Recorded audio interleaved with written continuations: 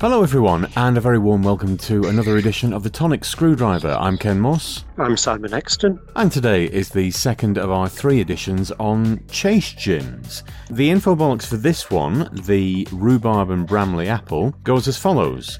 Why Chase? Well, our family has a passion for farming, and unlike most gins, we distill from field to bottle. Chase Rhubarb and Bramley Apple Gin is carefully crafted by blending GB gin with freshly pressed rhubarb and Bramley apple juice, straight from the farm.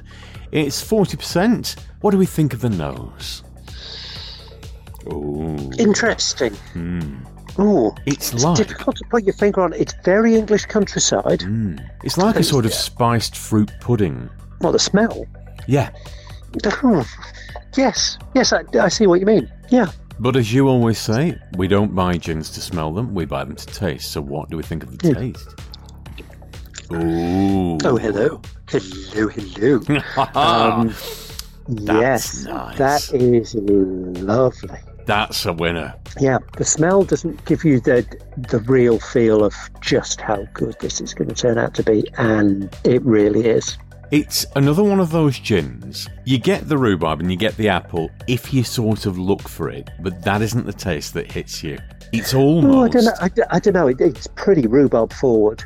Not so much the apple, but the rhubarb is there front and centre. It is, but you have to sort of think about it. What you get is the conglomerate taste first, and then you sort of go looking for the individual flavours. But it doesn't matter, because this is really, really nice. 5 out of 5. That's fair enough. And it's quite bizarre because usually when you get one of these half and half gins, you do get the 2 distinct flavours straight away.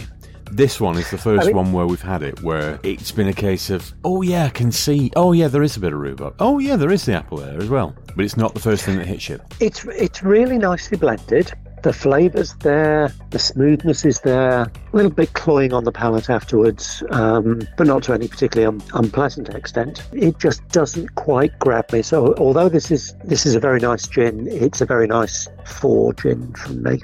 It is lovely. It just doesn't quite tip into 5 territory for me. But it's a very nice gin. You offer me another, then I would be very grateful for it. Oh, fair enough. But I'm well on record by now for saying that I like gins that are different and interesting. And this ticks both of those boxes for me very hard. Chase, well done.